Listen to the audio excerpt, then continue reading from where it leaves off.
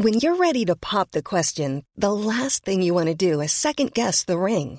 At BlueNile.com, you can design a one-of-a-kind ring with the ease and convenience of shopping online. Choose your diamond and setting. When you find the one, you'll get it delivered right to your door. Go to BlueNile.com and use promo code LISTEN to get $50 off your purchase of $500 or more. That's code LISTEN at BlueNile.com for $50 off your purchase. BlueNile.com, code LISTEN.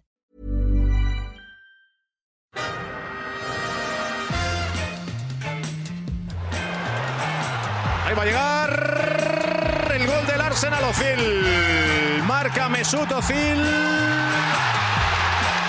Bellerín, otro defensor, otro disparo, Monreal, gol. Marca el futbolista español, marca Nacho Monreal. Pim pam pum. This is Arscast Extra. Hello and welcome to another Arscast Extra, as always with James from Gunnerblog. James, goodly morning to you.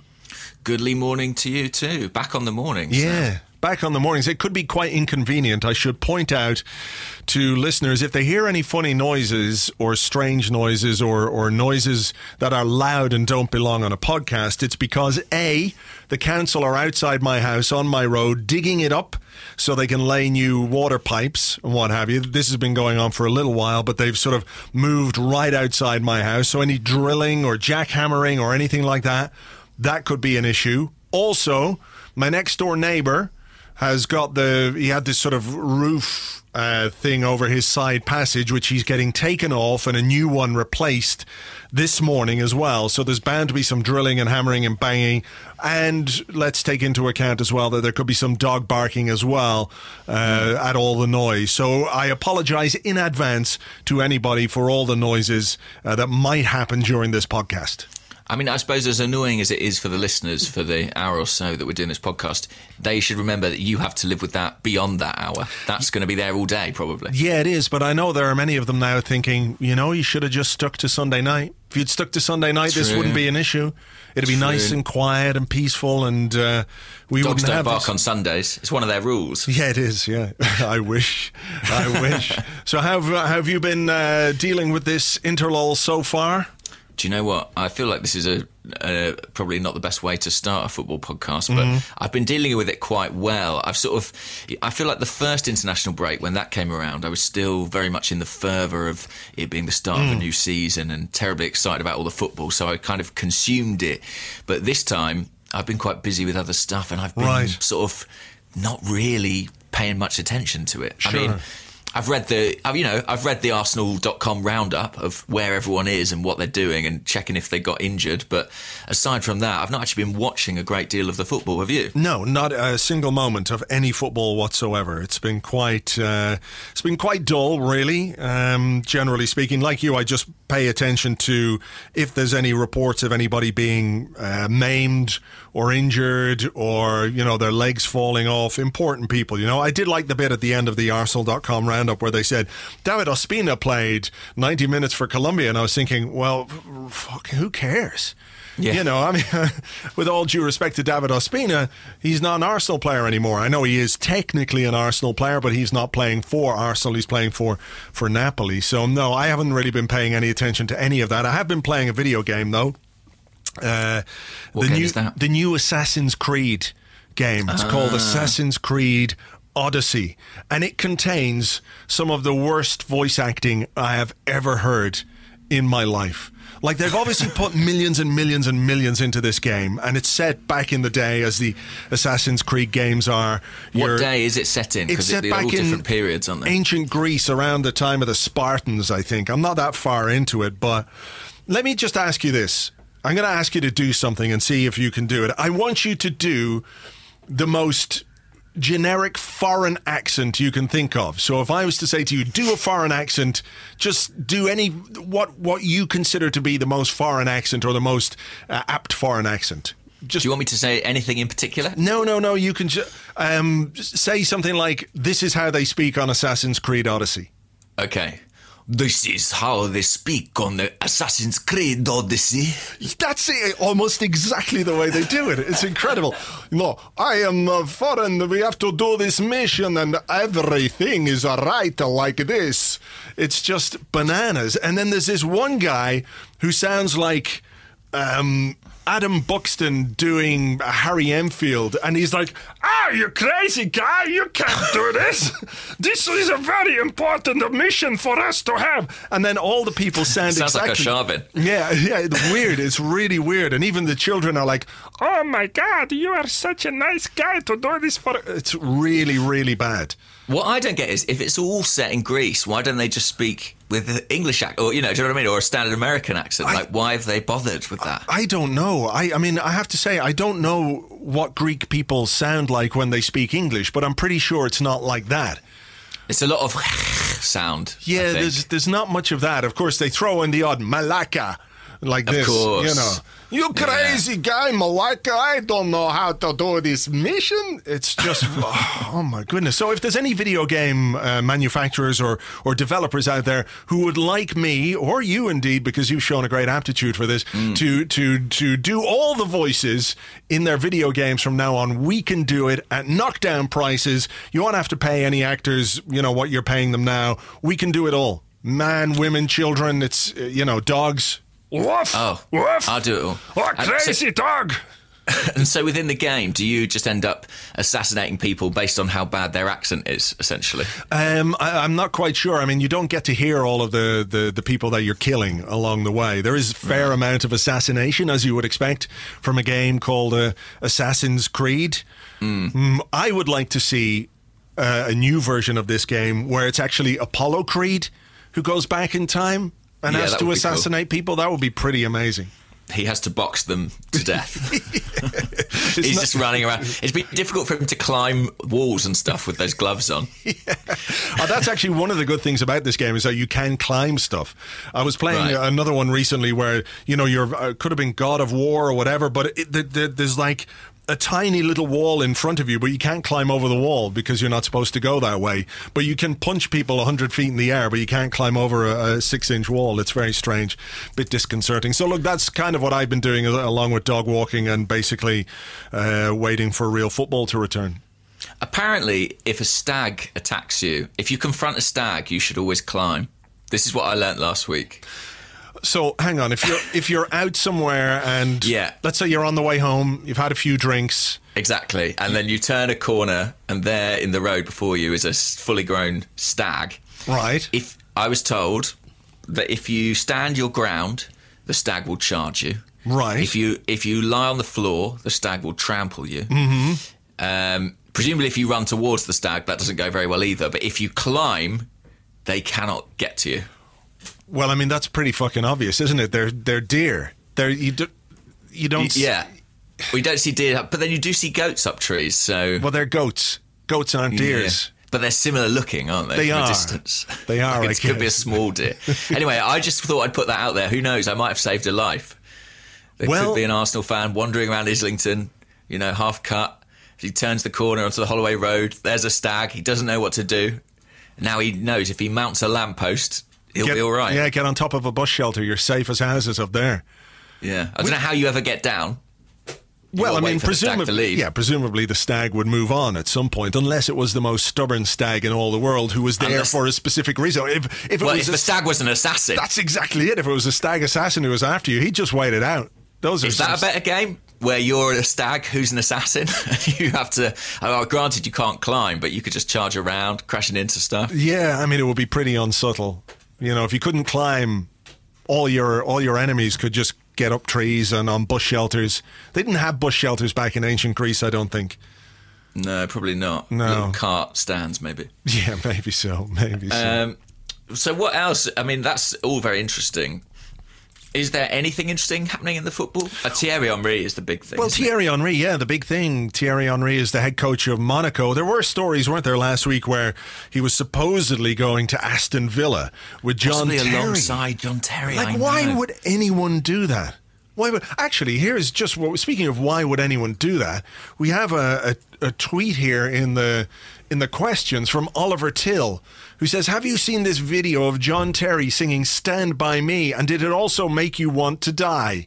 But no, I haven't seen that, and I've got no intention of watching John Terry sing. It's on that TV show, The League of Their Own, with that terrible James Corden fellow. Yes. Shall I watch it now? Whoa. Do you know when you press play on the video? Yeah. It's on Bearded Genius's Twitter account, among other places. When you press play, a little thing flashes up at the bottom saying, "Enjoy with sound." And I'm pressing play. Okay. The intro's on. It's all the dum dum dum. He's wandered out on stage. He's clicking, but seemingly not in time to the music at all. It's just random. Oh, he's going for it. Okay. He's not wearing full Chelsea kit, disappointingly. Right. He's in white jeans. No, white T-shirt and denim jeans. Faded denim. Okay. Oh, it gets worse. Oh, no, how? The screen has come up behind him. Right. And a number of people... oh, my God, it's the entire cast of the show, including James Corden and Jerry Halliwell, have come out wearing Chelsea kits to be the backing singers. Oh, my God. Freddie Flintoff singing now. Oh, well, what is this? Is this hell? I think so. And Jamie Redknapp singing in a Chelsea shirt. No! Ramesh Ranganathan is singing in a Chelsea shirt. He's an Arsenal fan. He should be ashamed of himself. Absolutely. Yeah, currently... oh, my God. Oh, my word. John Terry is flanked by James Corden and Jerry Halliwell as his backing singers. Oh, what? This is hell. This is... right, it's over. I did that so you didn't have to. Thank you. That is what the worst 1 minute and 16 seconds possibly of my life. It could only have been topped if Phil Collins had suddenly appeared from the smoke. Yeah, exactly. Oh, wow. That is unbelievable. Do you think it was that made Thierry Henry decide not to take the Aston Villa job with John Terry? I think it can only be. It can only be. Why else would you choose Monaco over Birmingham? Yeah, your former club.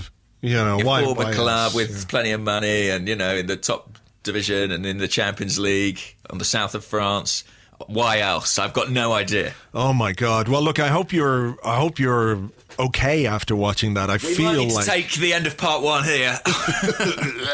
I'm on the edge, to be honest.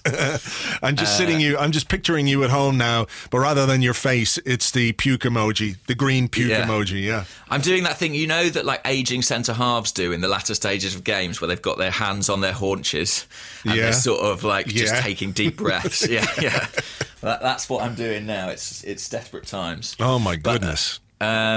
Yes, Thierry Henry. I mean, look, it'll be very interesting, won't it, to see how he gets on? It will be very interesting. I'm really, really curious to see how he gets on in this job. There have been so many people over the years, haven't they, who said Thierry Henry, next Arsenal manager.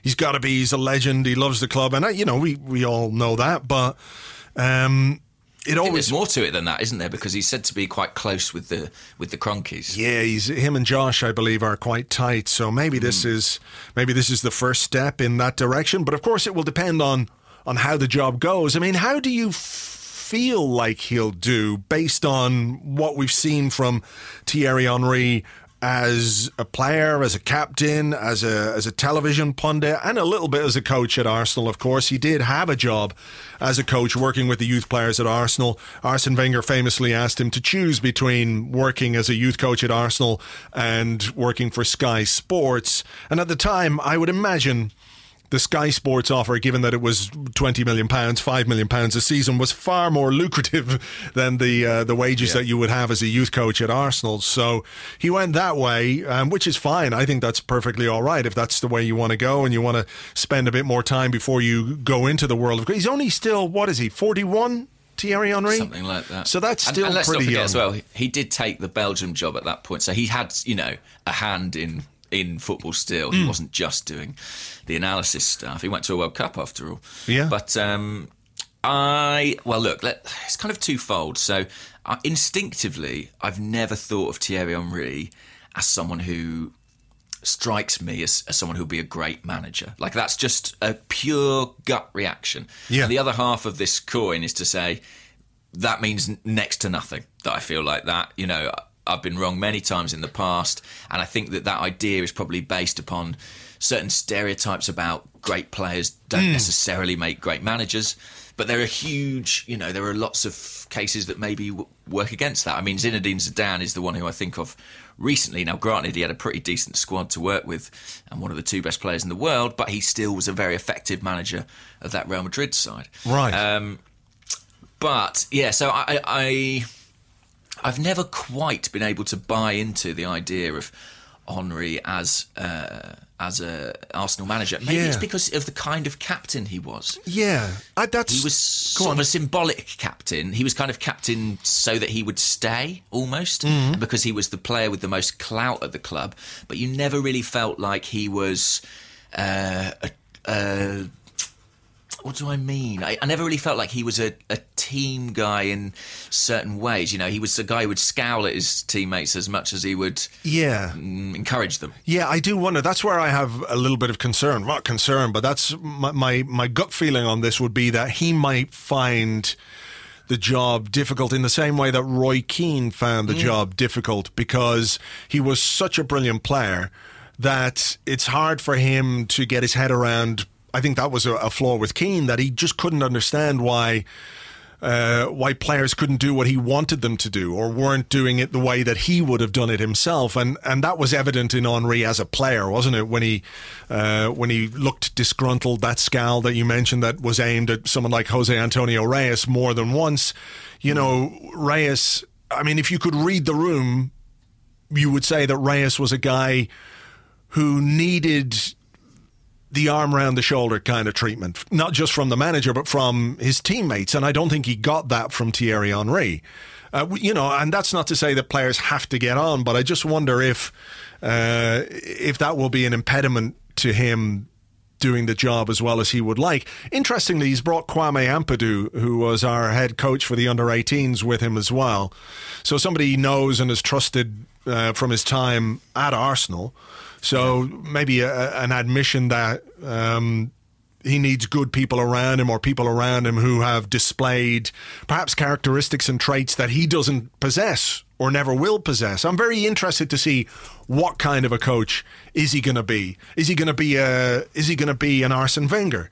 You know, is he going to take that as his example, as the way to manage players and to manage a team? Or is he going to go in a completely different way, like George Graham, for example, when George Graham famously was known as Stroller as a player, but when he became a manager was very strict, a real disciplinarian, wanted players who would work hard and follow the rules and obey George to the letter of the law. And if they didn't, well, woe betide them, you know? So it's going to be very interesting to see what way he approaches the job. Yeah, and he's worked with some pretty handy coaches, you know, in his time. I mean, obviously Arsene Wenger you mentioned, but I think he was very influenced by Pep Guardiola too when he went to Barcelona, and he's in his punditry he's spoken about that a lot. I'm just looking back as well. I think when he was at Juventus, I think the manager there was Marcello Lippi. So he's worked under some top coaches, and you know, when people talk about Mikel Arteta as a potential Arsenal manager, that's often one of the things they cite. You know, what's he learned from this guy? What's he learned from that guy? Henry's had a hell of a football education. And the truth is that I don't think... It's funny, isn't it? Like, I actually don't think he was a particularly good pundit. And I wonder if that has slightly influenced people's perception of him as a manager. But if there's anything that the Gary Neville experiment at Valencia shows, it's that being a good pundit and being a good manager don't necessarily go hand in hand. Yeah, that's true. That's true. But I guess you can get an idea of somebody and how they view the game and how they think about football. Arsene Wenger said it's a good choice. He really understands football, you know, but he's got to be hardworking and dedicated. So Arsene Wenger knows Thierry Henry as much as anyone, with the caveat, of course, you know, when he comes out and talks about his former player and his former club, he's not going to say, ooh, don't know if this is a great idea. So, yeah, sure. We'll just have to wait and see. I mean, I think the most interesting piece of punditry I ever saw from Thierry Henry was him explaining the demands that Guardiola put on him as a player is a really, really good clip, really interesting clip, and how he, in some ways, curtailed the license to roam or the freedom that Henry had enjoyed as a player at Arsenal under Arsene Wenger, where he could basically do whatever he wanted. I think he said in that clip, didn't he, that, you know, Guardiola had said, you do this, and he didn't do that. He came inside and scored a goal and immediately got taken off. Despite the fact he'd produced something for the team, Guardiola was like, no, you know, this is not what I asked you to do, so off you come, and you're Thierry Henry, no respecter of reputations. So it will be interesting for sure to see how it goes. And of course, Patrick Vieira's the manager of Nice face Monaco in Monaco on December the 8th. That is going to be a well-watched game. Who has the rights for Liga in the UK and Ireland? Is it BT? I don't know. It might be BT, mightn't it? I mean, Nice, I don't think have had a particularly great start. I mean, I think he's won 3 of his first 9 games, Vieira, but they're going through a bit of a transitional period there. They lost their manager, they lost Seri, you know, they lost a couple of big players. But yeah, that'll be fascinating to see how they get on. And I mean, I can't remember now, but was the implication that both were spoken to sort of in some cursory terms about the management position at Arsenal this summer? Well, if we're to believe Ivan Gazidis, they had a long list of candidates who they researched and spoke to, blah, blah, blah, if you believe Ivan Gazidis. Sure. Well, the story that seemed to be coming out from Vieira's side was that if he was spoken to, it was just that, a cursory kind of checking in almost. But it will be fascinating to see how they both get on, because, you know, you can't help but slightly hope for one of them to come through. And, you know, in a dream scenario, they would be fantastic Arsenal managers. You know, the fans would love it, wouldn't they? Well, yeah. But they've got some work to do to prove that they're the right man for the job, particularly if we want Arsenal to be on an upward trajectory and get back to where we all would like Arsenal to be in terms of competing for the league and being back in the Champions League and everything else. So, I'm fascinated to look on and see how this goes and see how those two guys get on in Liga this season. What else? Laurent Koscielny, he's retired from international football. What did you... Yeah. I don't think the decision is in any way a surprise. You know, even in normal circumstances, a 33-year-old announcing their retirement from international football after a big summer tournament, that's par for the course, really. You know, you can only go on so long as a player, and you've got to reduce your workload to make sure you stay fit. So on that basis, it's not really a surprise. But he was very forthright, wasn't he, about the way he was feeling this summer about France and their success in the World Cup? Yes, and I completely get it, I have to say. You know, I completely understand how he must have felt. And, you know, it must be a horrible feeling to think, well, I probably would have been playing in a team that lifted the World Cup.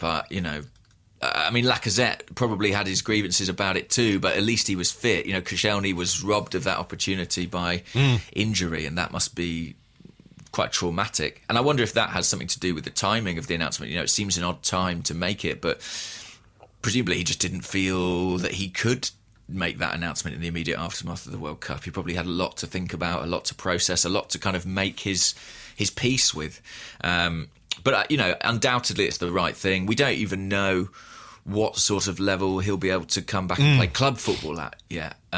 So I think the added burden of international football, particularly at a time when he's probably quite unlikely to be selected, really, with France having one eye on the future, I think it makes a lot of sense, and I think it's the right thing. But it's funny, I kind of forgot, I think, about his experience this summer and how painful that must have been. And it was a difficult read, but, you know, very honest, very candid. And one only hopes, really, that you know, if maybe the positive that might come is that motivation to come back and play again at the top level, you know, the kind of motivation that propelled Santi Cazorla to his extraordinary comeback with Villarreal. Hopefully that can see Koscielny back in the Arsenal team come January, because we could do with something like the old Laurent Koscielny, that's for sure. For sure. For people who haven't read the quotes yet, he talked about how, he said, France's World Cup victory did me a lot more psychological damage than my injury did me. And when you consider the seriousness of the injury, you know, that's really saying something. At 32, to rupture your Achilles tendon, as I wrote on the blog today, it brought out the humanity in Diego Costa. The injury was that bad that Costa was consoling Koscielny on the floor. And, you know, people talk about Costa off the pitch being a great guy and a nice guy, but on the pitch we know he's a very different animal. Koscielny continued, I wanted them, France, to qualify for the next round, and at the same time I wanted them to lose. It's a selfish side. Certain people will say, how could he want France to lose? But that was my feeling in those particular moments. And I think it really is a very human reaction to that.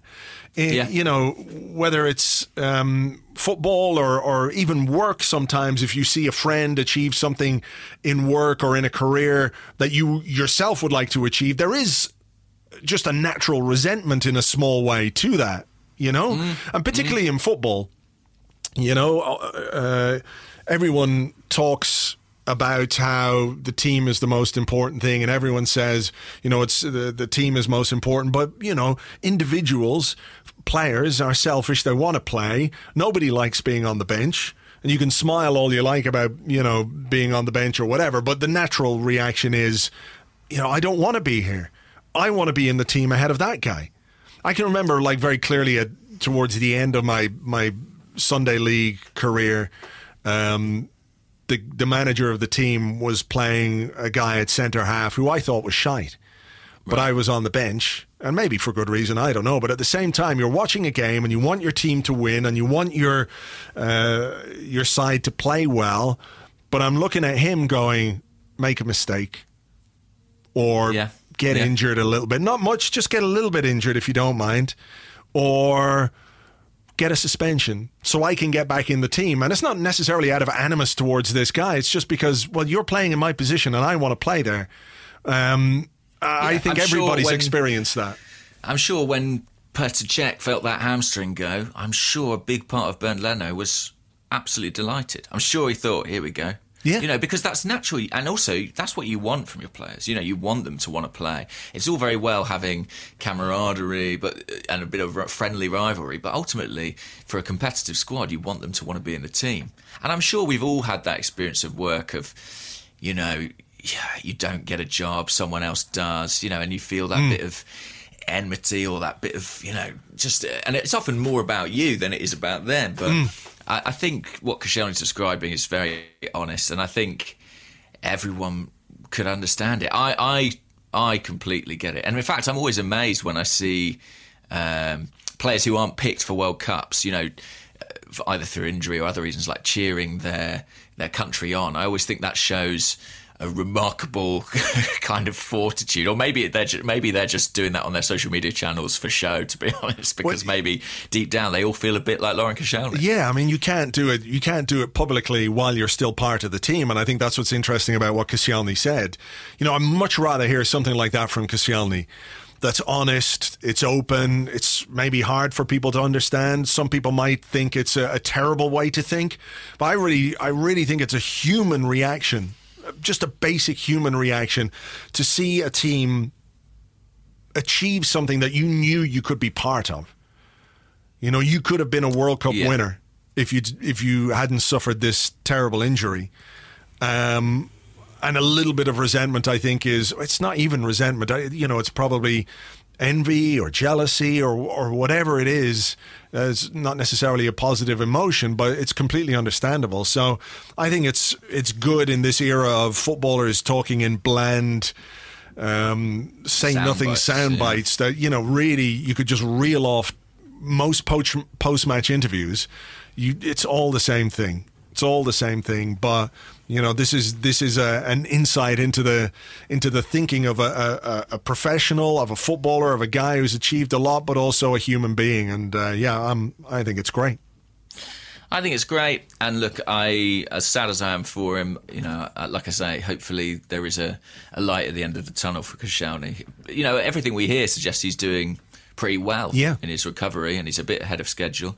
So I don't know. It's a waiting game, really. We sort of don't know what we're going to get out the other side, do we? If it's going to be the old Koscielny or not. Yeah, I mean, I think it's such a traumatic injury that, you know, it is going to be difficult for him to reach those kind of levels, not least because he's now 33 years of age as well, which isn't really, really old. But for a guy who one of his great qualities was his pace and his aggressiveness and his ability to get in ahead of an attacker and nick the ball. And you wonder how, after that kind of an injury, he's going to be affected. I suppose the one thing I would say is that probably more than any other time in the last little while, I've got a great deal of faith in our medical team, our physios, our rehab, our recovery, our high performance, all that kind of stuff. I think will give him a much better chance of returning to the kind of level where he can play a part, even if it's just for the rest of this season, because he did speak about how he might have left during the summer, at the same time as Arsene Wenger. The injury, of course, put paid to that, but maybe at 33 next summer, with a year left in his contract, he might fancy a move elsewhere, and it's time for a bit of a changing of the guard. But I think it would be great if he could play a part for the rest of this season, not least because we do have some concerns about the centre of our defence in general. Yeah, and also, the Koscielny that we saw last season wasn't someone playing free of injury and free of pain. He was someone who was right on the edge, and ultimately it cost him. And who knows what this time out and the surgery he'll have undergone as well might do to, maybe... I think he was probably in such a bad state just before his injury that there's every chance he comes back a bit better than that. So... We'll see. We know that he's someone who can play through the pain barrier and still do a decent job. I am inclined to think like you, he's not long for North London. I feel like there's been a couple of summers now consecutively where there's been talk about Ligue 1, about Marseille, and maybe he feels the time is coming for him to kind of see out his career maybe back in France, but I would love to see him play for Arsenal again. Okay, the other thing that happened, I suppose, is Aaron Ramsey talking about his contract situation. He said everything had been going great with the club. We thought we were in a position where we'd agreed a deal, but that's no longer the case. I just have to carry on playing my football, do my best for Arsenal this season, and I'll leave the rest with the club now. So does that sound to you like the door remains open from the Ramsey point of view, that he would be willing to discuss again? I mean, it's really interesting. I think so. Come on. I think so. Yeah. But I don't think that's... I don't think that's particularly surprising. I mean, of course, it's in his interest to say, well, they're welcome to keep offering me money. The more offers he has on the table, the better it is. Even if he is minded to go elsewhere, if he can go to those potential suitors and say, look, Arsenal are offering me this to stay, so you've got to offer me this much more, or... it's no surprise that he's keeping it open. He's been keeping it open for 2 years, and that's sort of the problem. Yeah. So I sort of think there's no real change in his position. It just seems that the club have made up their mind, and there have been stories as well, haven't there, that Emery has kind of taken a look at him and... Yeah. I mean, it's difficult to decipher exactly who's making this decision. Exactly. There's loads of stories going around. Some people are saying it was Unai Emery who made the decision. Other people are saying the decision came from much higher up, that, after the contract was supposedly agreed, there was nothing from the Ramsey side of things for so much time that the board then decided, somebody at board level, you would assume, or head of football, that kind of area, decided, okay, we'll take the contract off the table. Other people are saying it's because of money. They don't want to give him that much money when they're, trying to cut the wage bill or save wages for summer transfers or January transfers. So there's an awful lot of different pieces of information here with regard to this story. So I just thought it was, interesting to hear Ramsey talk about it openly and to confirm the story that had done the rounds, but also that he kept the door open. It wasn't a case, well, look, that's that. I'm going to wait until my contract runs out. I don't have any doubts that he'll give us 100% when he plays. I really don't. It'll just be interesting to see if Unai Emery has a different view on how you treat players heading into the final 6 months of their contract if they're not willing to sign a new deal.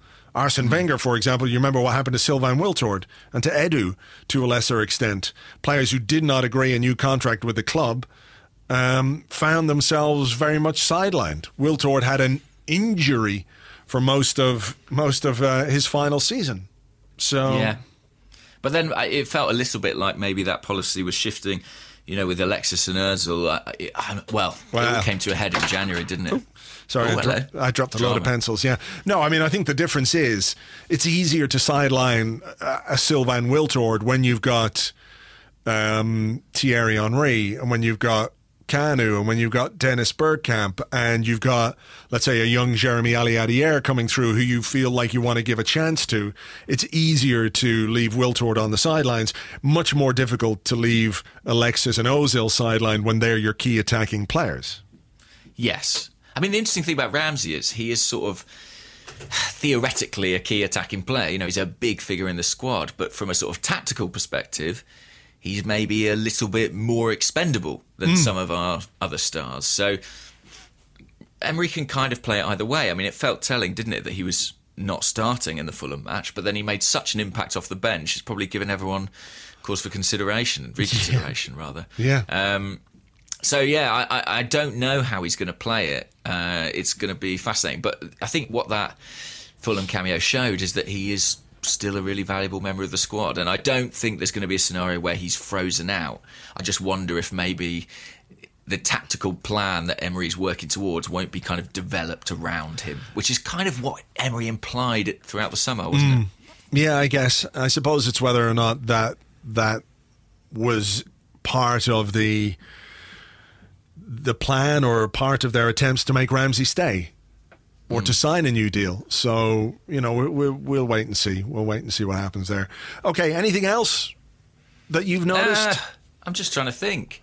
I suppose little bits and pieces. I saw Reece Nelson scored for the under-21s. He did. That's sort of another good moment for him. He's had quite a promising month or so. It's interesting, actually, that in this last few weeks where he's scored a couple of Bundesliga goals and an under-21 goal, Jadon Sancho made his England debut, full England debut in the strange behind closed doors game against Croatia. Right. And that really is the model I suppose that Nelson's trying to follow. I mean, they're really good pals, those two, by all accounts. And there was even talk of Sancho maybe coming to Arsenal at one stage.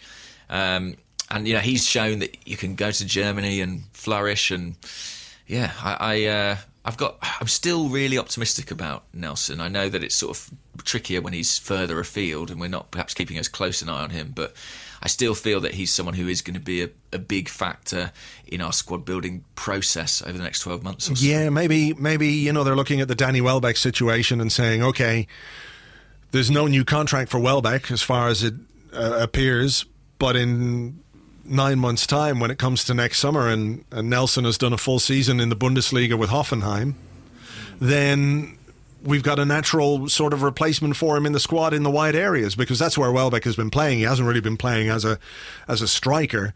When you've got Aubameyang and when you've got Lacazette, Welbeck's always going to be the third choice in terms of the striking position, but for a wide player, maybe that's part of the long-term thinking there. So it's promising. He's had a promising start to his career in the Bundesliga, and that can only be good for us. The other thing I suppose we should mention is the Adidas deal. Yes. So great excitement about this.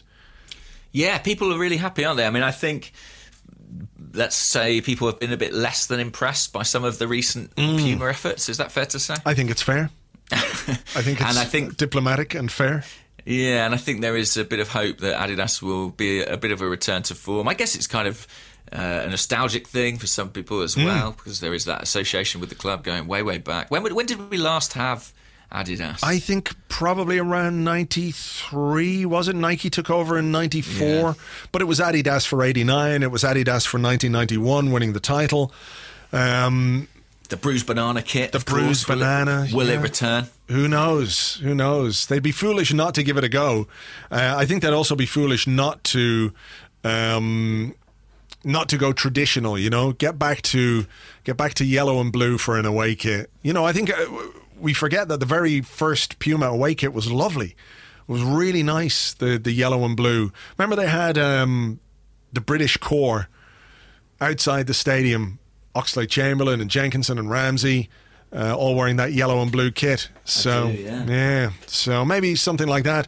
The Adidas CEO was talking during the week, and he said, what was it? He said, When we look upon the Arsenal brand, it's a stellar global brand that has been underperforming in the last couple of years. We believe that long term there is so much upside to Arsenal, which is what they've got to say, I guess, when you're paying somebody £65 million a season, which is very nice money, which we hope will be reinvested back in the team. But I think, just general excitement, because the Puma stuff has been very, very underwhelming in the last couple of seasons in particular. Yeah, and also financially, it's a bit of a boon, I guess, to have a new deal. It brings the value up a bit. And, listen, as fans, we just want to see some nice kits, don't we? I mean, I don't particularly have an affinity with one particular brand. I just want them to make Arsenal shirts that look like Arsenal shirts. Yeah, people do have favourite brands and stuff, and that's fine. Like, when it comes to trainers, I'm an Adidas guy. And football boots, actually. Do you know how hard it is to buy fucking football boots these days? I find it very difficult. I was in town yesterday looking for a new pair of boots for five-a-side Astro, and there's hardly any. And some of them are like these weird rugby boots, that have the ankle bit on them. Oh, yeah. I don't want that. No, you can't do all your silky skills with that on. It's restricting you. I need those, because otherwise I will obviously turn my ankle within 30 seconds of the game starting. Yeah. So did you get some boots in the end? No. I might go on... You're playing barefoot. Yeah, I might go on Pro Direct Soccer, see if they've got some stuff on there. Actually, before we go into the break, very subtly, I want to mention somebody. If you're looking, or if you struggle to find streams for games, there's a guy on Twitter called @HighburyStreams. It might be just worth your while. Might be just worth your while sending that guy a DM. That's all I'm going to say. Okay. All right. Wow, he's going to be inundated. He might well be at this point. He might regret this. He asked me to give him a mention, so I have. So there we go. We'll see what happens. I'll leave it there. Say no more about that. Nod, nod. Nudge, nudge. Wink, wink. Etc. Etc. Wink, wink. Wink, wink. This guy can do crazy streams, man. We'll go into a break. We'll come back with your questions and more in part 2 right after this.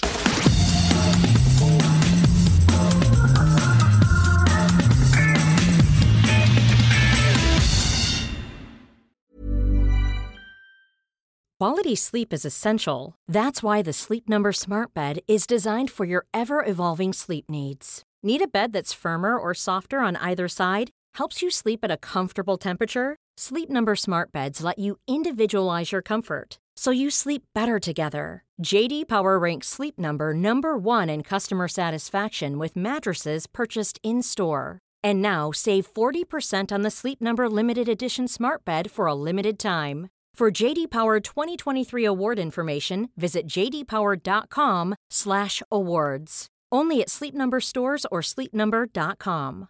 Mom deserves the best, and there's no better place to shop for Mother's Day than Whole Foods Market. They're your destination for unbeatable savings, from premium gifts to show-stopping flowers and irresistible desserts. Start by saving 33% with Prime on all body care and candles. Then get a 15-stem bunch of tulips for just $9.99 each with Prime. Round out Mom's menu with festive rosé, irresistible berry chantilly cake, and more special treats. Come celebrate Mother's Day at Whole Foods Market. Welcome back to the Arsecast Extra. This is the part of the show where we answer questions that you send to us on Twitter @GunnerBlog and @Arseblog, and also on the Arseblog Facebook page, facebook.com/the Arseblog. I think the interlull hasn't just taken a lull from football itself, but also from the amount of people asking questions. It's quite quiet. Maybe everyone's on international duty. That's exactly it. The people who normally ask our questions are anonymous international football players using burner accounts so that their support of Arsenal isn't uncovered. Who do you think they play for? Probably. I mean, we know Harry Kane's probably one. He's an Arsenal fan, isn't he? Yeah. So they're all busy in preparing for their important Nations League matches tonight. So they can't ask questions. So these are just the ordinary Arsenal fans today. Sorry, guys. Shall we do some, though? Yeah, let's try, will we? Let's try. Listen, let's see what I've got a few. We'll see. This one actually is from LK6. Because Laurent Koscielny, of course, isn't on international duty. No, so he can just use his normal account. Hi, Laurent. Yes. So this is @LK6AFC. And LK says, given the success of the team that played away at Fulham, how many of Ozil, Ramsey and Aubameyang would you bring back in for the Leicester game? Ooh, good question. I don't know. Are we going to play that 2 up front thing again? It feels like we could. We could, especially at home. Leicester. So you could bring Aubameyang back in for Welbeck, who's got a hamstring. So that would be one change, wouldn't it? Ozil for who, though? Welbeck missed international duty, didn't he? We suspected a slight injury when he came off against Fulham, and there was a tight hamstring there. So, I mean, maybe he'll be out for the Leicester match. It's difficult to know at this stage. Yeah. Like, where do you play Ozil if you're going to play him? In that system, where do you play him? I don't know. I'm not sure you can. I'm not sure you can. I mean, some people would say, well, you could kind of put him in the role Mkhitaryan and Iwobi do, you know, as a kind of wide player who's sort of operating in that half space between a winger and inside forward. But he doesn't feel like a natural there, does he? I mean, no. It would feel like crowbarring someone in. You know, I feel like the obvious place to play him is kind of as the second striker, but then you're back at more like a 4-2-3-1, and you've kind of done away with the whole two strikers thing. I have a feeling that Ozil will probably come in for Mkhitaryan, and Iwobi will keep his place, and Ramsey will be on the bench. Right. But Ramsey on the bench. Ramsey's also pulled out of international duty, by the way, but it was due to personal reasons. So we assume that's his wife is about to have a child, a baby. So maybe that's what that is. So yeah, maybe. I mean, who knows? I think Ramsey will start on the bench. I mean, can you drop Iwobi? I think after how well he played against Fulham and how well he's been doing, I'm not sure you can. Really. No, I don't think you should either. I'm going to say that Welbeck will miss out, either due to injury or just tactical reasons. So I think it might be Aubameyang and Lacazette up front as the two. And then I think Iwobi will play from the left, and maybe Ozil will play from the right. Maybe he'll try it in a home game and see if he can get away with it. What do you reckon? Like I said, I think it'll be Ozil in for Mkhitaryan. Iwobi will keep his place. Aubameyang come in for Welbeck, and then I think it'll be more or less the same team. Maybe Socrates will come back in at centre half alongside who? That's the question. Rob Holding or Shkodran Mustafi? What's our fixture schedule like? I'm just going to have a look at the schedule here because so we've got Sporting away. Right, so it's Leicester on Monday, Sporting away on Thursday, and then again an early kickoff on Sunday, London Derby against Crystal Palace. So yeah, I don't know. It's really hard to know. The Ozil thing's the real conundrum, isn't it, about this new system? I mean, I know we didn't want to go on about it after the Fulham game because you want to talk about the players who performed so well rather than those who were missing. But there is a certain incompatibility about him and that formation. I agree. We don't know if it's a new system, though, or something he's just done once.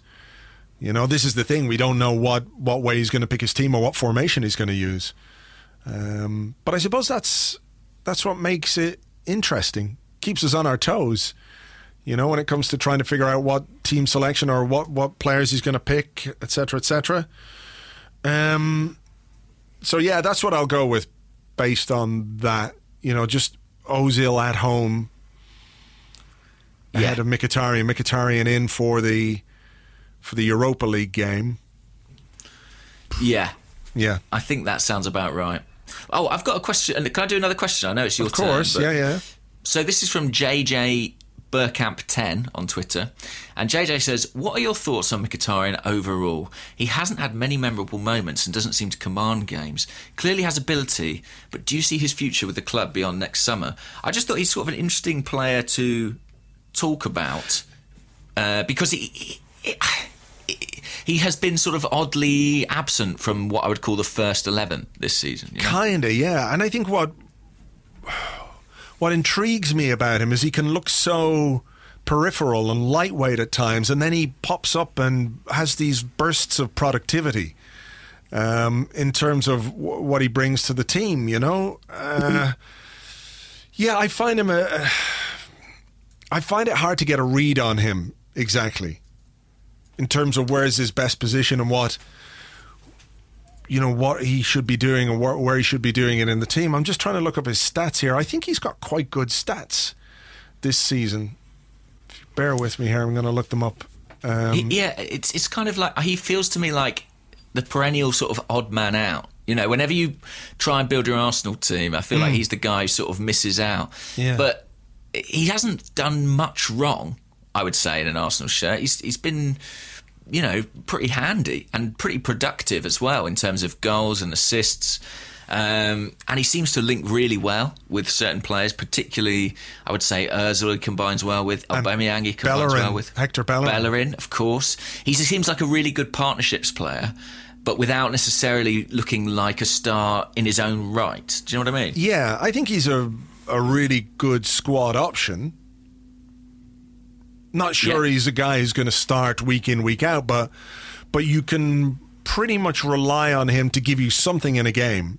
I do find him a little bit lightweight at times, but then he pops up with a goal or an assist, or, you know, so he gets involved in moves which lead to goals. You know, you can think of 2 against Fulham where he played the pass out to Bellerin and Bellerin played to Aubameyang. Aubameyang scored. It was his lovely pass for Aubameyang, wasn't it, that set up the Aaron Ramsey goal. So he is involved. You know, I don't want to go on about pre-assists because it's a bit Alexander Hleby, isn't it? But yeah, you know, he's also got a habit of whenever I think he's having a bad game, he'll then do something really good. Do you know what I mean? Like, I remember the Chelsea match. Yeah, he was having a nightmare, and then suddenly he sort of lashed one in and then created another, I think. And there have been times where, we've said it before, that he's almost been a bit Alexis-y. You know, he's sort of giving the ball away, but then we'll have a moment of brilliance in the final third that has an impact on games. I actually disagree in some ways with the question that says he hasn't had many memorable moments. I think he has had memorable moments, but I don't think he's been someone who's shone throughout the 90 minutes, you know, particularly. Yeah, he's more of a moments guy than a consistent performer, man of the match kind of a guy. I mean, I'd sort of liken him in some ways to Theo Walcott, that there are times where you get a bit frustrated with what he can't do, and then he, you know, pulls something really excellent out of the hat. So, yeah, did we get a better deal than Man United did with Alexis? I think on paper, no, but as it's panned out, probably. But then, you know, but we say that, but what we've effectively got in Mkhitaryan is predominantly a substitute. Predominantly, you know, at the moment, a Europa League guy, whereas, you know, they got one of the stars of world football. So I think we are seeing it a little bit through Arsenal tinted glasses sometimes. Yeah. It's not like we got Aubameyang. Well, we kind of did. We did. But yeah. We did, but not directly. I know what you mean. I do know what you mean. Okay, here's a question from David McNamara at DVDMCN. He said, I meant to ask this last week, but Sunday recording caught me out. Do you have any thoughts on the "We've got our Arsenal back" chant that rang out at the Fulham game last week? Nice to have a bit of optimism among the fan base, or a bit tone deaf given our current ownership situation? That's an interesting question, isn't it? I saw a lot of chat about this online, and I have to say, I personally had no qualms with it. I think that maybe what it's about is something that not everybody understands, presumably, which is that away day experience. You know, a lot of those fans go to every single away game, and the atmosphere among our own supporters has been pretty toxic in the last few seasons. And by all accounts, I mean, Fulham is famously one of the great away days of the Premier League. You know, everyone I think was delighted for them to come back up because it's a great little ground in a great location. It's a great day out. But with the performance, with the sort of renewed sense of optimism, with the change in manager, certainly, I think there is just a different atmosphere probably among those away fans. And I think they revelled in that. And I think given their loyalty and their commitment, I think they're due that, and I think it's absolutely fair enough. So I had no qualms, really. Were people critical of it? I think so, yeah. On what basis? I think that I don't really understand why. I think it's because... Is it because there's an implicit idea that Arsenal went away? Their Arsenal went away, and it's like, well... You know, you say we've got our Arsenal back because we're winning a game comfortably, but, you know, it should be your Arsenal come rain or come shine. Or is it because it feels like it's a dig at Arsene Wenger? But how is it a dig at Arsene Wenger if you say we've got our Arsenal back after a game in which we win 5-1, playing really nice football, the sort of football that you would naturally associate with Arsene Wenger at his best? I don't know if it's a dig at Wenger or maybe, you know... Well, maybe at the last couple of years of Wenger, potentially. Yeah. But I just think it's not... I think it is literally, as I described, about watching Arsenal being a pleasant experience, as much because of what's happening off the pitch as on it. As much because of what's happening between fans, which had got really nasty. You know, and if you spoke to people like Tim Stillman, I know has talked about it on the Arsecast before, about the atmosphere that was developing and brewing, and the enmity and the factions and all that nonsense made going to Arsenal not particularly fun. I think it was a bit of a depressing experience at times, and I just think to go to an away game and enjoy it, partly because of the result, but as much because of the ambience. I think I get it. I get it, and I feel a bit like that. Even as someone who doesn't go to all the away games and someone who, is kind of watching them from afar, I feel like, look, I'm not scared to watch us go away to Fulham anymore, or anywhere else. I feel reinvigorated. Maybe, maybe as well, I think people are annoyed because, well, let's say we've got Arsenal back when we've won the league. Do you know what I mean? But I don't agree with that. I don't think you can... It's only your Arsenal when you've won the league or when you're in the Champions League. It's about that fan experience. And if you're enjoying that again, which is the reason we all started supporting this club, because something about it attracted us and was enjoyable and was fun. If you're having that feeling again, then I think that chant is absolutely fair enough. And it's just a chant. Yeah, there is the other side of this, that maybe people are just reading far too much into a spontaneous chant at a football match during which everyone's having a great time because we're playing well, we've just scored some lovely goals. It's not really, it's not as if someone sat down and went, right now, let's sing that we've got our Arsenal back chant. Of course not. It's spontaneous. And they're not thinking about the ramifications of it and the consequences and the deeper meaning. It's just a great day out. Sure, exactly. And with absolutely all due respect to Arsene Wenger, perhaps you might look back on the last 18 months, 2 years, maybe he was like a thorn in our paw, if you like. And now the thorn is gone. And, I don't want to be disrespectful. I want to be very clear about this. But it feels like all of a sudden there's just... some baggage has been shed, or that thing that was so painful that we kept having to relive over and over again. Every time we took a step, we're feeling the thorn in our paw, and now that's gone, and it sort of has affected the mood in a positive way.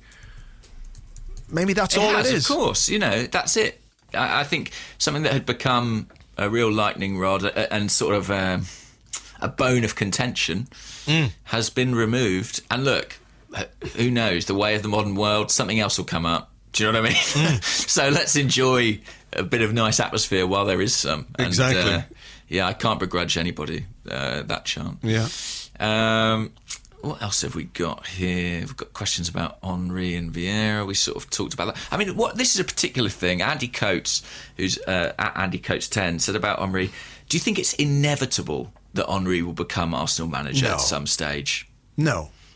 It's not inevitable. I mean, if he does well, at Monaco, then he's certainly going to be a candidate, isn't he, at some point in the future? If he proves himself to be a really effective manager at top flight, then why wouldn't he be considered because of his association? But right now, we just have no idea. So it's all dependent on his performance as Monaco manager, how he deals with the job. And it's, there's a lot to management. It is so different from being a player, as we know. And I know that's blindingly obvious, but, the point about great players becoming great managers, they are few and far between, really. Because I think there's something more natural about being a great player than a great manager. You have a talent and you can hone it and develop it, and you can be coached and you can work hard and you can make yourself better at football and you can improve your decision making and you can become experienced and mature as a player and do things instinctively because you've learned them over and over and over again. You've been playing football since you were a kid. That talent manifests itself in what you do on the pitch, but dealing with players, dealing with asshole players, dealing with needy players, dealing with players who are perhaps there to undermine you in a way, dealing with agents, dealing with the politics of a football club, dealing with transfers, dealing with money, dealing with fan pressure, dealing with expectation. All of those things require completely different skills from any player. You can be aware of them, you can know them, and you can have experienced them to a certain extent when you were a player. I think Henry talked about this, didn't he, a couple of months ago? Wasn't there an interview where he said, as a player, you're a pain in the arse to the manager? Yeah. Was it in that degree of self-awareness, really, didn't he, talking about that? Was it in that thing he did with Gary Neville, perhaps? I think it was... Maybe that's what it was. I can't remember exactly. But, he said, when you look back on your career, you're a pain in the hole for any manager. And now he's going to have a squad of 24, 25 players at Monaco, all of whom are going to need to be treated in different ways. He's got to get to know them. He's got to understand them. He's got to figure out who are the people who he can rely on, who are the people he can't. It's a huge job. It's a huge... It's why, when you look back on what Wenger did for 20-odd years at Arsenal, the consistency is remarkable. It really is a remarkable thing to be that consistent for that long. I know it tailed off in the last couple of years and we finished outside the top four. But to be able to have that authority for that many years is an amazing thing. So I don't think it's inevitable that he's going to be the Arsenal manager. It's a possibility if he does well.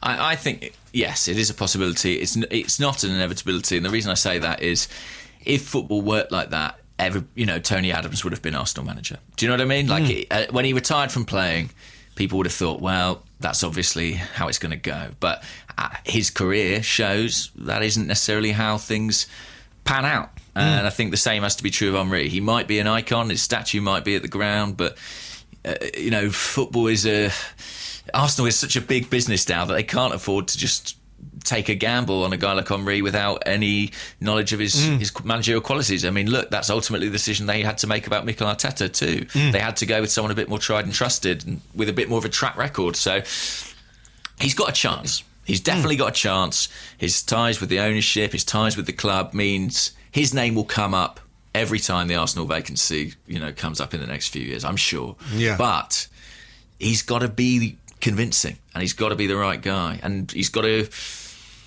prove something at Monaco. He's going to a club who are really struggling in Ligue 1. They're down near the bottom of the table. They've lost a lot of key talent, a huge amount of talent over the last few years. It's not just Mbappe. It goes way beyond that. The players that they've sold is quite extraordinary. So I think this is a big job, actually, and a significant test in a lopsided league where PSG are very dominant. And, it'll be fascinating to see how he gets on. Yep. Okay, here is a question from, Dolphin.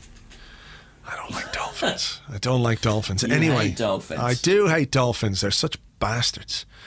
Anyway, his Twitter is @PetePeter. And he says, I'm about to do the 17-hour flight from Singapore to New York. Whew. Which Arsenal games would I rewatch during the entire 17-hour flight? Now, I don't think we can come up with a 17-hour playlist. So if you're on a 17-hour flight, James, pick 3 Arsenal games that you would watch in their entirety again? There are different categories, because there are some games where it's like, well, that was just a footballing masterclass for 90 minutes. So one I remember really fondly, when was it? Let me Google the result and see if I can pinpoint exactly when it was. It was on the 11th of May 2005, and it was Arsenal 7, Everton 0. And I can't remember the context. I feel like maybe we had fallen out of the title race, maybe, by this point. What date was it? 11th of May. So I'll look at the table for 2005. Yeah. Okay, I'll look at the table for the 11th of May 2005. Because I feel like I remember Thierry Henry didn't start. He came on at half-time, I think. But Ron Van Persie did start alongside Dennis Bergkamp. And it was just a game where Bergkamp was just astonishing. There were some brilliant moments. He set up some goals for Van Persie, didn't he? He set up one brilliant goal for Robin Van Persie. There's sort of interesting kind of torch passing moment almost, because it was Bergkamp and Van Persie alongside each other, and they both did really well. Edu, I remember, played really well in that match as well. But it was just a performance where maybe I've got the context wrong, but I feel like maybe the pressure had come off, that Arsenal had been in contention and then dropped out of it maybe, and there was this explosion of that was our second last game of that season, so it would have been the match day 37, so it would have put us 5th in the table. Tottenham are in 4th on 65 points. Tottenham in 4th, 65 points. Arsenal in 5th on 64 points, and at the end of that particular season, well, we must have finished above them, because of course that was the record, wasn't it? We carried on beating them to Champions League football. Tottenham, we won our final game of the season. No, hang on a second. How is this possible? I'm looking at this wrong. It shows me here that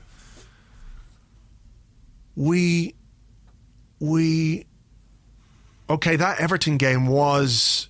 Okay, that game would have put us on 67 points, and we lost our final game of the season to Birmingham, away to Birmingham. Walter Pandiani and Emil Heskey. I remember Walter Pandiani scoring. They were the goal scorers. We had a torrid time at Birmingham over the years. But what did Tottenham do on the final day of that particular season? They must have Tottenhamed it. They must have Tottenhamed it. They drew. They lost 1-0 to Middlesbrough and then drew 0-0 to Blackburn at home on the final day of the season. Wow. Well, this game was just a sensational performance from Arsenal, and Bergkamp set up the first 3 goals with assists for Pires, Van Persie and Vieira. They were all like brilliant moments of Bergkamp brilliance, and he scored the 6th goal as well. And it was sort of towards the end of his career, but it was one of his really virtuoso displays. Was that the game where there were the one more year chants were going around? Probably, because he did have one more year, didn't he, after that point, and that was it. I feel like that happened. There was a few years, weren't there, where he had kind of a rolling contractual situation where they would take him up. I think even the Invincible season, I remember it when they celebrated on the pitch at White Hart Lane, there was one more year then, because I think it was a year at a time, essentially, for Bergkamp by that point. Yeah. But this was just a brilliant display. And so that would make my playlist, not for the context really, but just because as a 90 minutes, it was just dazzling football. There's been a few others like that, but that one stands out. But then if you're looking sort of like, wow, what game would I really want to watch the entirety of again? Well, can I throw one in here? Yeah, do. I think the Middlesbrough game, the 5-3 at Highbury, that's a great one. Which was an amazing game in August 2004, and we were, I think, in the middle, or not in the middle, but we were right in the last 10 games of our unbeaten run, I think. And maybe that game had something to do with the record that was previously held. Yes, I think it did. I think it put us... it was Nottingham Forest. Nottingham County, maybe? Notts County? I don't know. Nottingham Forest. It was Forest. Was it? Yeah, under Clough. Yeah. It put us beyond somebody, didn't it? Or level with somebody. Yeah, and we were 3-1 down. I remember, was it Frank Cadrew? Yeah, who scored a goal, like a sort and of cross-shotty thing. Yeah, it was weird, and it was one of those where you could really hear the Highbury screamer. Yeah, as that goal near went post, in. wasn't it? Keeper's near post. Yeah, Lehmann moved the other side, and it just swerved back in. But then Bergkamp, Reyes scored a goal. Pires scored. An amazing game of football, that one. The Arsenal 5-3 Middlesbrough game. Another one from not long before that, by the way, would be the 4-2 against Liverpool a few months earlier, which kind of helped us secure the 2004 title with Omri's hat-trick. Yeah. And then maybe, I don't know, maybe some of the cup finals. I'm not sure my heart could take watching the Wigan one again. Well, that wasn't a final, that was a semi-final. So. Oh, sorry, I mean Hull. Hull. Yeah. But it all comes good in the end, so maybe. It certainly does. I'd like to watch, the game we scored 2 goals in a minute against Tottenham. That was really good. Yeah. The 5-3s. You'd have to have them in there. The 5-2s. They were 5-2s. Sorry, 5-2s. Yeah. You'd have to have them in there. I've given them an extra goal. Yeah, I think that was it the first 5-2 was with the Bakary Sagna header. Yeah. Yes. That would make the playlist. That would make the cut. Yeah.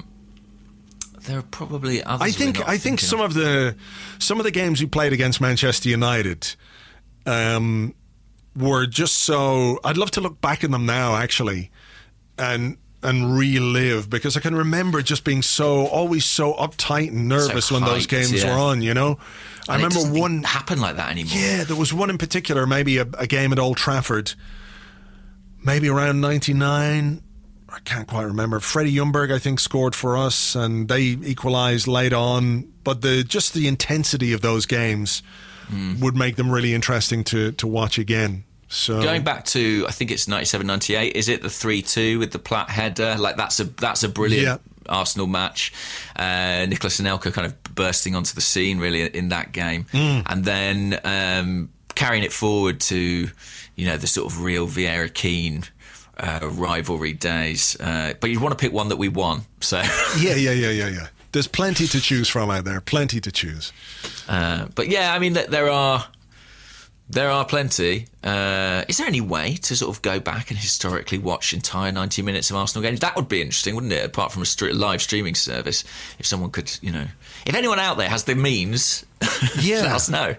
Yeah, I'd love to go back and watch some of those again. I'm sure you can find highlights of most of them, but watching the full 90 minutes again is hard, I'd say, to track those down. I'm sure there's plenty of little details that you forget. Do you know what I mean? I mean, the Inter Milan win is another one. Yeah. The away win that I think would be really enjoyable Champions to League, watch. yeah. The Barcelona game, the 2-1 at the Emirates. Oh, I'd love to watch that. That was when, Jack Wilshere was at his peak. Kind of at his peak at 19, yeah. So, yeah, that would be a great one. I mean, how can you top Andrei Arshavin scoring a winning goal against Barcelona and running off with Nicholas Bentner pulling his shirt up over his head to reveal a T-shirt with himself on it? Is that not the most Arshavin thing of all time? I think it might be. I think it's almost a sort of philosophical moment, isn't it? I mean, it was like a piece of art, performance art. So yeah, I think that's hard to beat. I mean, look, it's a long old flight, isn't it? Good luck to him on it. 17 hours. Stretch those legs. Get those legs stretched. 17 hours. Yeah, I know.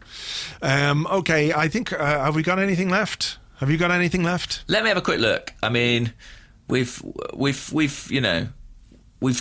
got something. We've managed to do something, haven't we? Yet again, we've managed to do a podcast. I've got one final one here. Go on. Beardy McBeardface, who asks questions quite regularly. This is quite a good one. Hello, Beardy. Who is in your Arsenal five-a-side team if you can only choose one player from each of the 70s, 80s, 90s, noughties and tensies? That's what I call it. It's the official is tensies. What happens if a player played across, so say you've got like Tony Adams. Okay. Stop complicating it. 70s, not my era really, but I guess you'd have to say Brady? Yeah. It would be hard not to. It would be hard not to pick Brady. 80s, 90s. You've got to have a keeper. Do you? In a five-a-side team. I think we should pick different teams then. So are you going? I'm giving you the honour, and you've got Brady first. Wow, I feel like you should have Brady. Yeah, I should, but you've chosen. Well done. Okay, well, you've got more in-depth knowledge of the Arsenal teams in the 1970s, so I'll have Brady, and then who do you want? Well, seeing as I have to have a keeper, I'll have Pat Jennings. Yeah, that would have been my second choice. Are we going to go through chronologically? So now it's the 80s. I've got to pick somebody. Got to pick someone. I've got Brady. So can I pick Adams? Sure. He played in the 80s. Fine, but he also played in the 90s and the noughties, but it's okay. But I mean, So I'll have 80s Adams. Okay. I know he's probably not as good as 90s Adams, but I'll take it anyway. Okay. I'm going to have Charlie Nicholas. Oh, lovely. Yeah. Champagne Charlie Nicholas. Okay, so we're on to the 90s. We're on to the 90s now. This is... now I'm like really torn. Think carefully. I've not got a goalie, have I? I'm going to have to pick Bergkamp. Okay. I'm going to pick Bergkamp. His five-a-side is in my mind. I'm thinking he's a great five-a-side player. Okay. It's five-a-side, so I need players who are explosive and can score goals, so I'm going Ian Wright, 90s Ian Wright. Okay, which means Thierry Henry's still on the table as a noughties player. It's there for you if you want him. He's there, but so is Fabregas, and I haven't got a goalie. Your options are dwindling here.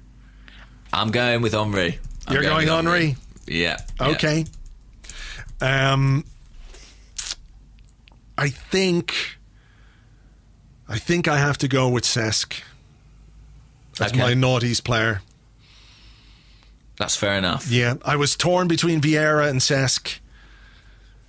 Torn there, but I've gone with Cesc just for the little craft, finding those little spaces, the ability to take the ball head up, and I feel like Vieira would be, if we were picking an 11-a-side team, the wide open spaces that he could career into. Yeah. Yeah. I hear you. Well, listen, I've got to pick a goalie. Uh-huh. And I'm going to be controversial. Uh-oh. And I'm going to go on a sort of technicality for Jens Lehmann. Because I know he was associated primarily with Arsenal in the noughties, but in 2011... he made one appearance, didn't he, as like a 40-year-old? Didn't he? Played, was it at Blackpool? Against Blackpool, yeah. Almunia was injured in the warm-up, and Arsenal, it was Lehmann's 200th Arsenal appearance, and we won 3-1. So he was the oldest player to play for Arsenal in the Premier League at that point. I think he was 40 or 41. So I will pick Jens Lehmann. So my Finnish team is Lehmann in goal, because you need a rush goalie in... five-a-side, and I think he'd give you that. Then it's Adams sort of anchoring things at the back, Brady and Bergkamp pulling the strings, and Henry up front. Okay. I feel like my team is quite attacking. Right. So for my final one from the 10s... Mustafi. Alex Song. Alex Song. No. Gervinho is where I'm going with. No, I'm joking. Sure. I'm joking. I think I will go with. I'll go with the BFG. Lovely. It's my team. I can pick who I want, and there's some creativity. There's some goals. Big purr there to give it a bit of balance at the back. So read me your team. So you've got Jennings in goal, Mertesacker at the back. Yeah, Charlie Nicholas, Cesc Fabregas and Ian Wright. Against both good teams. Jens Lehmann, Liam Brady, Tony Adams, Dennis Bergkamp and Thierry Henry. I feel like I've been less inventive with mine. Do you know what I mean? I think I've gone for the big names, haven't I? But well, that's what you get first pick. This is like picking teams when you're in school, isn't it? The guy gets to pick first is always like, oh, he got that one. Ah, no. So, we didn't really do anything to decide who picked first, so I was quite fortunate, really. Yeah, well, there you go. What a good game of five-a-side that would be. Oh, man. I'd love to. I'd watch that for 17 hours on loop or whatever it is. 13 hours. Yeah. On a flight from Singapore to New York. Okay. Well, look, we will leave it there because I think that's as much as we can squeeze out of an interlull. Thanks as ever for being here. Thanks for listening. It hasn't been too noisy, actually. That's been good. No, it's fine. I only actually heard it at all when we took a little break. So they've timed it perfectly. Wow, fantastic. Thank you, worker guys. You're great guys. Right, we will be back next week at some point. We don't know yet whether it's Sunday or Monday, but it will be... no, it won't. It'll be Tuesday. God damn it. You know what? After this interlull, we're playing on a Monday night, and after the next interlull, we're also playing on a Monday night. I think our game against Bournemouth is the Monday as well. So we have the longest interlulls of any team in the Premier League this season. It's just a disgrace. I mean, we shouldn't complain too much because presumably this is the one time where it's kind of an advantage. You know, we probably want that recovery time, don't we? Yeah, but then it does, you know, if you've got Europa League as well, it squishes that together a bit. Fair point. Yeah, that's a little bit tricky. Oh, well, what can we do? Anyway, we'll be here on Tuesday, next Tuesday then. Yeah. That's Lovely. it. Speak to you then, guys, I guess. We will have an Arsecast on Friday, by the way, as well. We'll look ahead to the game against Leicester and all the post-interlull roundup, waffling and everything else. So join us for that. In the meantime, take it easy. Bye-bye.